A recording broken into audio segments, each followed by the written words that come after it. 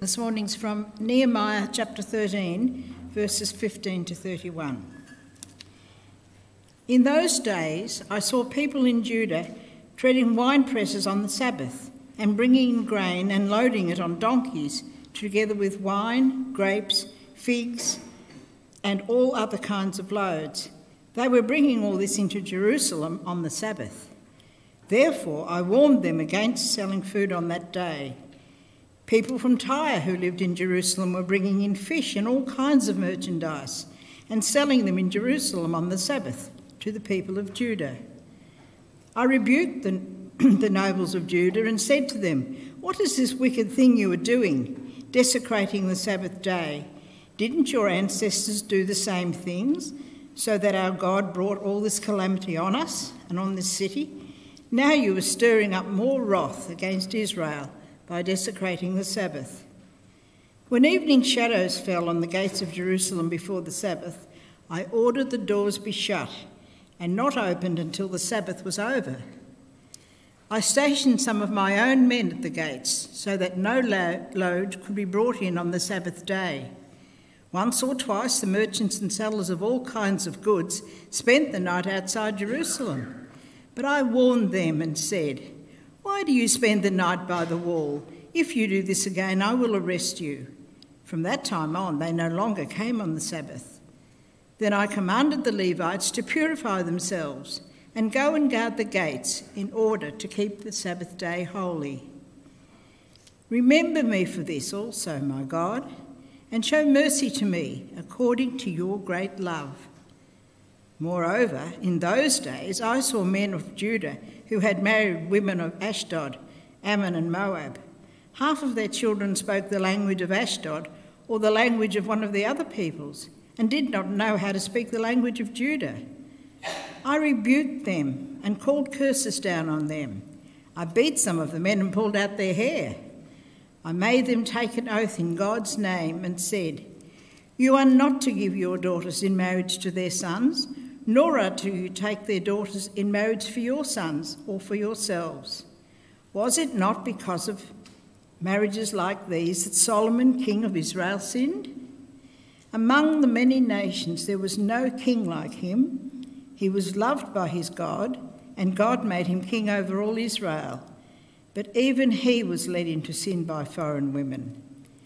Must we hear now that you too are doing all this terrible wickedness and are being unfaithful to our God by marrying foreign women?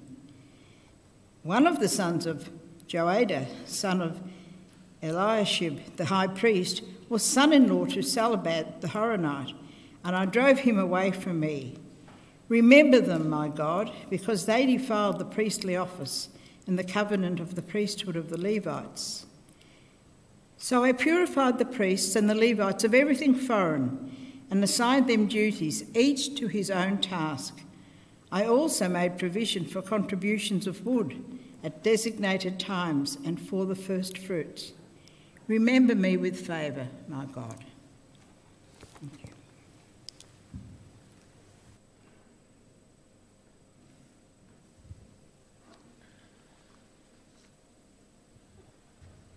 Thanks, Margaret. Thanks for bringing that reading. Well, we do continue and we actually bring to a close our 8-week series in Ezra and Nehemiah today. And today as we begin, the slides aren't up there. Oh, that's a shame. They're in the media share folder. They just need to be dragged and dropped across. Lois, would you possibly be able to help with Casey for those slides? Thanks, Lois. That's okay. I don't need the slides to start. But I do want to start today by talking about preventative laws. These are laws that are designed to prevent further harm. You'll be familiar with some of these laws. So one of the examples of preventative laws are rules about guns, for example. Strict rules in Australia, as you're probably aware, licences involved, background checks, storage rules. Some weapons are just illegal in Australia. And the case for this is that if gun access is limited, if access to weapons is limited, people with certain intents wouldn't be able to kill as many people as possible. This is a law designed to reduce harm, to prevent and reduce harm. There's other preventative laws too that you'll be familiar with. A lot of our driving laws are preventative too, designed to reduce further harm. Rules like drink driving, or using your phone while driving, or keeping to the speed limit, for example, designed to reduce the risk of further harm or damage. There are preventative laws for churches too. Some of you will be familiar with the Safe Church scheme that we're part of. We have a Safe Church manual, a code of conduct. All our volunteers who work with children have working with children checks. They do training as well. Policies put in place to minimise risk of harm. And there's also preventative laws we put in place for ourselves. For example, I have friends who have had issues with alcoholism in the past, and they have then made a conviction and a law not to drink at all because they know it keeps them off any slippery slope that might lead them into misuse. All sorts of preventative laws in our world. Now, there's an argument against preventative laws too. The argument is that they don't really stop people who are intent on doing harm. That if someone wanted to do a horrific mass shooting or something, they'll find a gun somewhere and they'll do it, regardless of any laws that are in place. If people want to cause trouble in churches, the argument goes, they'll find a way in, regardless of any systems that you have in place. And there's almost a kind of Christian logic as well to this too, because we know that we and all people have sinful tendencies, don't we? We have tendencies to disobey God and to hurt other people. We know that sin and ignoring God, it's a heart problem. It's not just a behaviour problem. It's deeper. It's not just an issue of access or circumstances. It's something that's really deep. We know that sin and its issues can't be sort of fixed even with very good legislation or wise practices. It's a good question then, isn't it? Is it good to have preventative laws? Does it make sense? Or even what's the value of them in the face of kind of persistent sin and deep heart problems? I want us to consider today's passage with this question in mind. We'll have a look today we're looking at 3 chapters of Nehemiah, chapters 11 to 13, the final 3 chapters of the book. And I'm going to summarise the first 2 chapters pretty quickly and then slow down that last section. So chapter 11 begins with some lists. If you're looking at chapters 11 to 13, this is possibly where you will struggle in your reading this week, I'm suspecting. I'll go out on a limb there, especially with pronunciation. But there's a list of everyone who's going to live in the capital, Jerusalem. For whatever reason, it seems that a lot of the exiles who had come back with Nehemiah and the others, they belonged to the regional towns of Judah, and they'd settled in their towns. It seems like for whatever reason, very few of them were actually from the capital, from Jerusalem. Once they returned, they'd come and go from the capital to their towns, often for the big projects, building the walls, big dedication ceremonies. But now that things have been completed, the question is, where will the people settle? Well, the leaders, the people, they settle in the capital, but they also want to make sure the capital isn't too empty. And so they make a decision. They choose people at random to also live in the capital, people who didn't come from the capital, to settle there. 1 in 10 of the residents of Judah, by lot, by chance, are selected to live in the capital. The other 9 out of 10, they can go back to their hometowns of Bethlehem and Mizpah and wherever it is. But chapter 11 records all those who settle in Jerusalem. It's a bit like an honour roll. These people were making a sacrifice to live in the capital rather than their hometowns, not by choice, but by selection. And then in chapter 11, there's other lists too. As you read through, there's a list of where other people live, people who do settle in the towns. There's lists of all the priests and Levites who have come back from exile. Part of the point of this list is to respect and honour those who made the move to Jerusalem, but it's also to show the community is now settled. For most of Ezra and Nehemiah, there was change, there were big projects happening. There's a settledness now to God's people in the land as we come to the close of Nehemiah.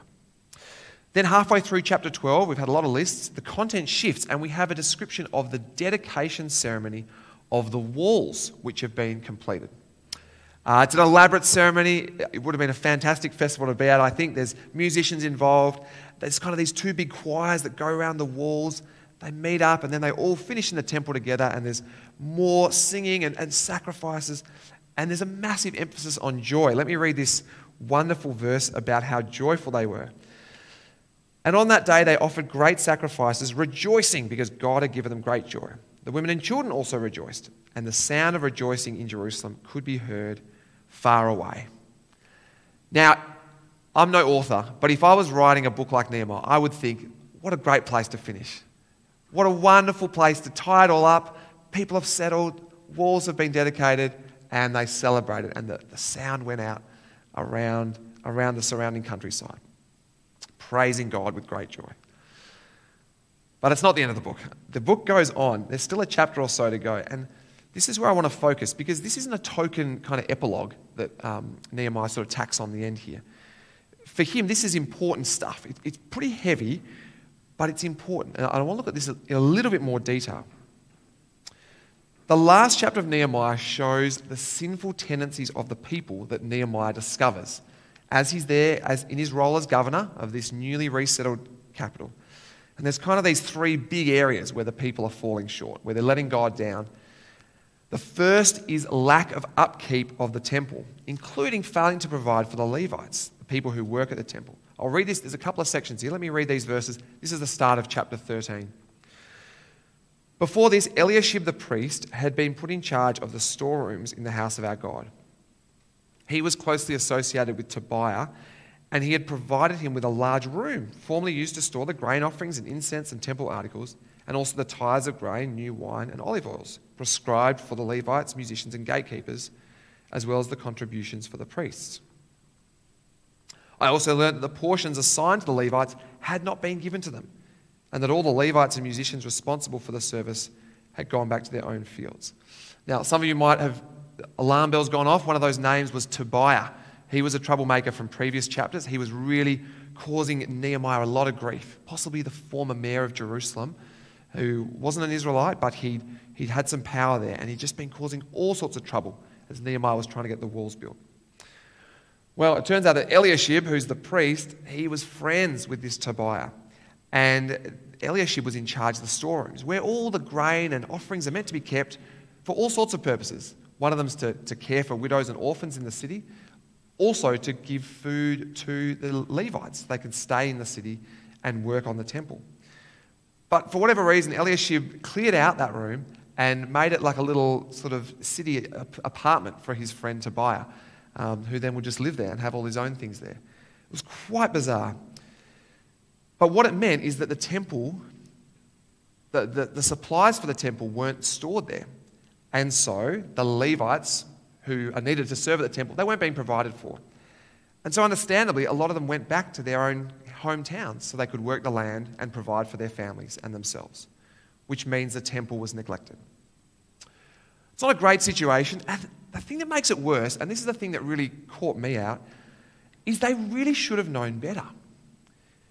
See, in last week's section, you might remember this from last week, in chapter 10, the people had just heard Ezra read the law, and they made this covenant to be faithful. There was this wonderful moment of unity and focus. A solemn agreement was made to follow God, and this is what it said.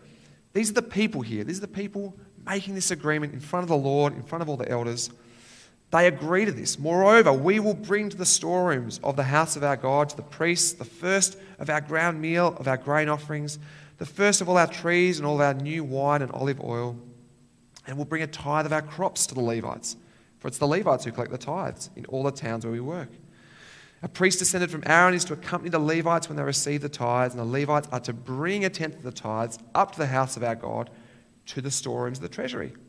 The people of Israel, including the Levites, are to bring their contributions of grain, new wine, and olive oil to the storerooms, where the articles for the sanctuary and for the ministering priests, the gatekeepers, and the musicians are also kept. We will not neglect the house of our God. Seems like pretty hollow words now. They just affirmed this, just reminded themselves of the reason for this, the importance of this. And already the house of God is in neglect. The second sin, the second downfalling that Nehemiah flags is working on the Sabbath. And we heard this bit read a moment ago. We read this, in those days I saw people in Judah treading wine presses on the Sabbath and bringing in grain and loading it on donkeys, together with wine, grapes, figs, and all other kinds of loads, and they would bring all this into Jerusalem on the Sabbath. Not working on the Sabbath was one of those fundamental laws of God's people to set them apart from the nations. It was the fourth one of the 10 Commandments that Moses read out from God. Remember the Sabbath day by keeping it holy. 6 days you shall labor and do all your work, but the seventh is a Sabbath to the Lord your God. On it you shall not do any work, neither you, nor your son nor daughter, nor any male or female servant, nor your animals, nor any foreigner residing in your towns. And yet here the people are, working and trading and happily going about everyday business on the Sabbath day. And again, it might sound almost ridiculous, but they just reaffirmed the Sabbath in that covenant, that chapter 10 covenant we saw. This is the bit about the Sabbath. When the neighbouring peoples bring merchandise or grain to sell on the Sabbath, we will not buy for them on the Sabbath or any holy day. It's almost getting embarrassing, isn't it? Just how sort of blatant their forgetfulness of what they just signed up for. And finally, there's the sin of foreign marriages. We read this. These are the last section of chapter 13. Moreover, in those days I saw men of Judah who had married women from Ashdod, Ammon, and Moab. Half of their children spoke the language of Ashdod or the language of one of the other peoples and did not know how to speak the language of Judah. Now, you might even be thinking, didn't we cover this? Didn't we cover this a few weeks ago? Yeah, we did. We covered it, the last message in the book of Ezra. This is before Nehemiah. This is Ezra, the previous leader of God's people. At least 15, maybe 20 years before. And it was dealt with at length. We looked at it at length. We looked at the issue of foreign marriages then, how that's a different situation for us today. And again, in Nehemiah 10, in that covenant of the people that they made just before Nehemiah 13, we read this. The people promise. We promise not to give our daughters in marriage to the peoples around us or take their daughters for our sons. And yet again, the people are marrying women from surrounding towns, falling into old practices that they committed not to doing.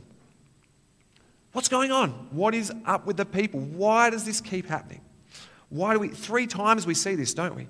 Falling into practices, old habits, and habits that they particularly said, we're not going to do that one anymore. We're going to sign up and say, no more of that, please. Here we are. It sort of almost seems pathetic, really. But I wonder if this resonates maybe with you at some level. It certainly resonates with me.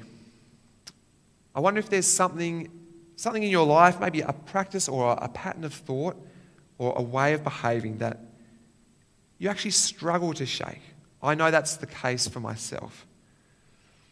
It might be the way you speak about some people or even think about some people.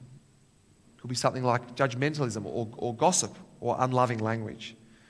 It could be a persistent sexual sin like use of pornography. It could be a financial issue like greed. It's going to be something different for each of us, I imagine. But there's likely to be something that we each find hard to stop completely.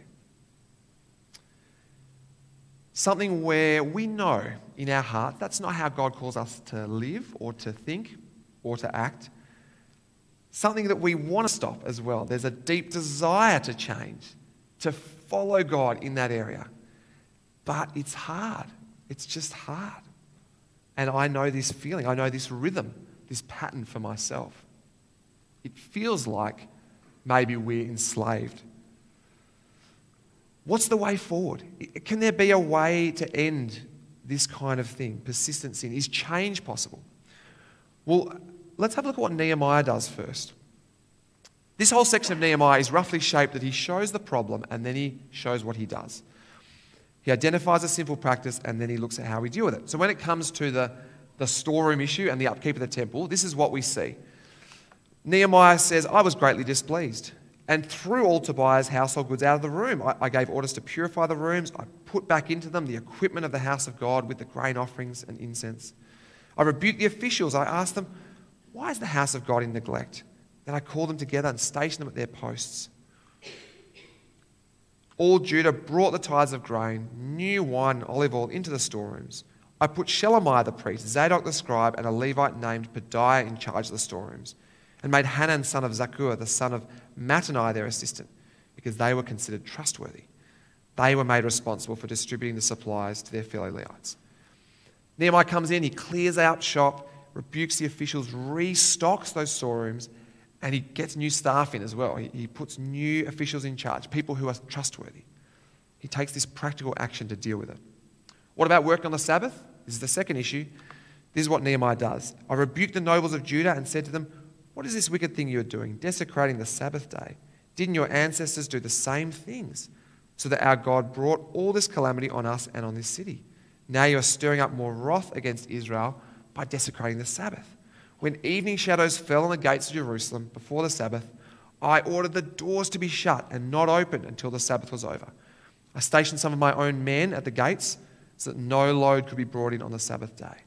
Again, he tells the nobles, he tells them off for what they've done, and he makes this new practice of locking the gates on the Sabbath day so traders could not come and go. He takes this practical issue. And on the third issue of foreign marriages, I won't read the whole response. We heard it before from Mark, but he takes some pretty drastic action, including some slightly violent action. We won't get into the detail of the pulling of the hair out. But once again, he's trying to deal directly with this situation. He's trying to nip it in the bud with a pretty stinging rebuke to those involved. Nehemiah is not a slouch, is he? He's not a lazy gentleman. He's also not a man of despair. He's a man of action, and he responds each time to what the people are up to. And I think particularly maybe with the Sabbath and the Levite provision, he puts these structures in place. He sets things up to try and minimise the harm that can keep going. There's no hard and fast rule that city gates should be closed always on the Sabbath. He decides, no, we've got to do this. We've got to put this rule in place because it's going to stop the trading. That's what we need to do. He puts key trustworthy officials in charge of the storerooms. He sets up this structure, an authority structure, to ensure Levite provision. He acts practically with these systems, with these procedures. He's trying to minimise the risk of this kind of harm happening again. So, is the problem resolved? Well, maybe for a while. We don't kind of get Nehemiah chapter 14, unfortunately. And maybe for some of the people. But we've already seen this, haven't we, through Ezra and Nehemiah. Time and again, sinful practice will return. The people, they might get lazy, they might unintentionally work around the rules in place, or they might be out to cause trouble, and sinful practice will step in. The reality is, and I think Nehemiah knows this, it's going to happen again. It's going to happen again. So what's the point? What is the point of all Nehemiah's hard work, these preventative laws? That's really what they are, that he's putting in place. Is there any point? And this is the question I asked at the start. Is there any value to these preventative laws? Given what we know of people's tendency to sin, even our own tendency to sin at times, why do we bother with these things? Why do we even think about preventative laws? I think there is a point. Despite the persistence of sin, what Nehemiah does in these chapters, it's godly, it's faithful, and he should be commended for it. And I think it's actually because of our propensity to sin, our tendency to disobey God in lots of areas, we need these preventative laws. In Nehemiah's context, in our legal system, in our churches, and even in our own lives. And I think there's a few ways they're effective. Here's just a few that I could think of. They temper our excesses and they reduce harm. Speeding laws, gun access laws, they're good examples of this. If someone is absolutely set on causing havoc, limiting their access to powerful weapons, it can reduce the harm caused. If someone's a reckless driver, speed limits, even just the fear of getting a fine, might reduce the speed at which a crash takes place or the likelihood at which it does. They curb our excesses. Secondly, and this one's probably more for us as believers, they give us a chance to pause and repent, especially if we're wrestling with a sinful tendency in our lives. Barriers and good structures, they can slow us down. One example that I've come across a few times of this is for people for whom online pornography is an issue. I've counselled a number of young men on this issue, and there's all sorts of things available, internet filters and website blockers that can be installed.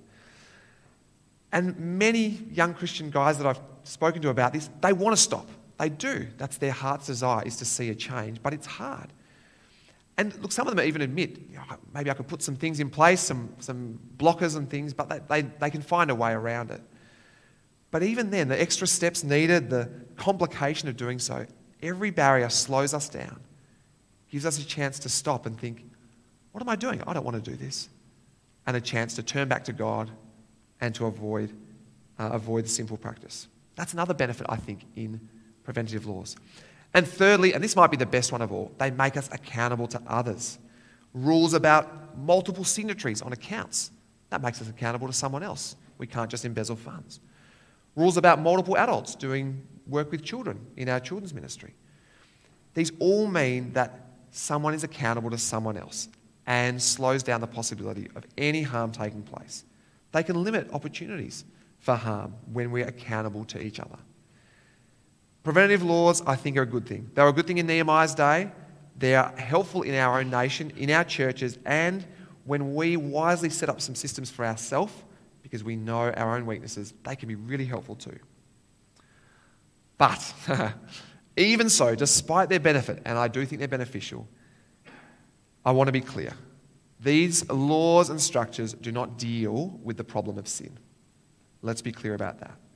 And this is what makes reading Nehemiah just that bit heartbreaking, I think. Just that little bit deflating when you get to the end of it.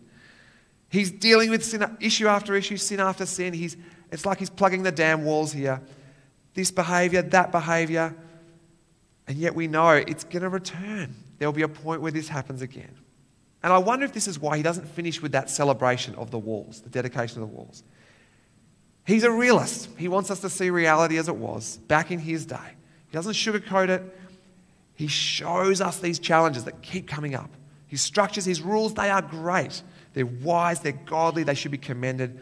But I think even he knows sin will be back. So is that where we end? Do we end with this kind of deflated kind of realism? Could there be a way through? The good news is, the message of grace is there is a way through. There is a way to the end of sin, and it is through God alone. I want to look at this very briefly in a couple of quick ways. Firstly, when you think of persistent sin in your life, you think, can this be stopped? Can we change our behaviour? You want to see a change, but we struggle. A couple of months ago, I preached on the Holy Spirit, and I talked about transformation by the Spirit. This is what Paul writes in Galatians 5. So I say, walk by the Spirit, and you will not gratify the desires of the flesh. For the flesh desires what is contrary to the Spirit, and the Spirit what is contrary to the flesh. Paul encourages us to walk by the Spirit. Allow God's Spirit to guide and direct our lives. This is the way to change. This is how we can resist the persistent return of sinful desire. By the power of God's Spirit. God gives us his Spirit with this in mind, to empower us to make wise choices, to say no to unwise behaviour. This is the deep change we all need. This is how we can really change. And I want to flag, I remember flagging it in the message when I spoke on this, this is gradual. It's a gradual thing. We shouldn't expect change to be instant and complete. And we shouldn't expect sin to never be an issue again in our lives. But there can be change. There can be improvement as God changes us inwardly from our hearts as we trust in the power of his Spirit. But there's a second aspect to this, more than just our persistent sin. It's the consequences of sin. See, sin or ignoring God or disregarding God in the world, disregarding God's call in our lives, has an eternal consequence. It's not just harmful to others and ourselves, which it is, but this is the bigger problem. This is what the Apostle Paul writes in Romans. He writes, for the wages of sin is death. That is the result, the outcome, the earnings, if you will, of sin, of ignoring God, is ultimately death. Natural death, but also for those separated from God, a final separation. And God's people knew this, even in Nehemiah's day. I mean, Nehemiah, I think, it seems like he's got the eternal consequences of sin top of his mind, even as he's writing chapter 13. 4 times he calls on God, remember me. He says each time he deals wisely with some issue, he says, God, remember me. Remember the good thing I did. This is one example. Remember me for this also, my God, and show mercy to me according to your great love. He calls on God to remember his good deeds and be merciful. This it might feel a little strange to us. This call, this almost anxious call for God to remember his good deeds. Because we don't usually do this. There's a slight measure of anxiety almost, a nervousness in Nehemiah's language here. An uncertainty maybe about his eternal future. He's constantly petitioning God. Remember my good deeds, Lord, and grant me life, grant me mercy. I don't think this is a sign of weak faith in Nehemiah, but it's a sign of Old Testament faith. There is a difference for us, and the difference is because of what Jesus has done. Let me finish with that verse from Romans. You see the 3 dots there? I actually cut it short. For the wages of sin is death, but the gift of God is eternal life in Christ Jesus our Lord. God sent his Son, who came and lived and died on a Roman cross, just like the one behind me, to take on himself the consequence of sin, the wages of sin, which is death itself. And Jesus did this in our place so that we can avoid the consequences of sin and instead have eternal life, life with God, or as we read there in Romans 6, the gift of God is eternal life in Jesus Christ our Lord. Amen. This means we don't have to be anxious about the future, like Nehemiah seemed to be. We don't have to keep on calling on God to remember our good deeds, remember every little good thing we've done, because our eternal life, our hope with God is secure, not through our good deeds, but through Jesus' sacrifice. And today we have a wonderful opportunity to, again, remember the sacrifice of Jesus and that wonderful assurance of life we have as we celebrate communion together. When we gather for communion, we're actually reenacting the last meal that Jesus shared with his followers before he died. At that meal, Jesus used the bread and the cup to speak powerfully of his own body and blood. As he gave the bread and cup to his followers, he said, "This is what I'm about to do with my own life. I will give up my life freely for you so you can avoid those eternal consequences of sin, so that God's right judgment and all those things God calls us to avoid, all those things we wrestle with, God's judgment for that would not fall on us, but would actually fall on his Son, Jesus. And we can be forgiven and have eternal life." Let me pray and let me thank God for his mercy and his love. Lord God, we come before you today aware of our own weaknesses and shortfallings. Lord, we know that we fail to love you with our whole heart. We fail to love our neighbours as ourselves. Lord, there are areas in each of our lives where we wrestle with being obedient to you, trusting in you fully, knowing that your way is the best way. Lord, we are sorry. Lord, we want to be different. We want to change. And Lord, we thank you for the gift of your Holy Spirit in our lives that can empower us to say no to unwise decisions and to follow you more closely. Thank you, Lord, for your Spirit. And Lord, thank you so much for your sacrifice for us, which deals with the eternal consequences of sin. Lord, we don't have to live in fear.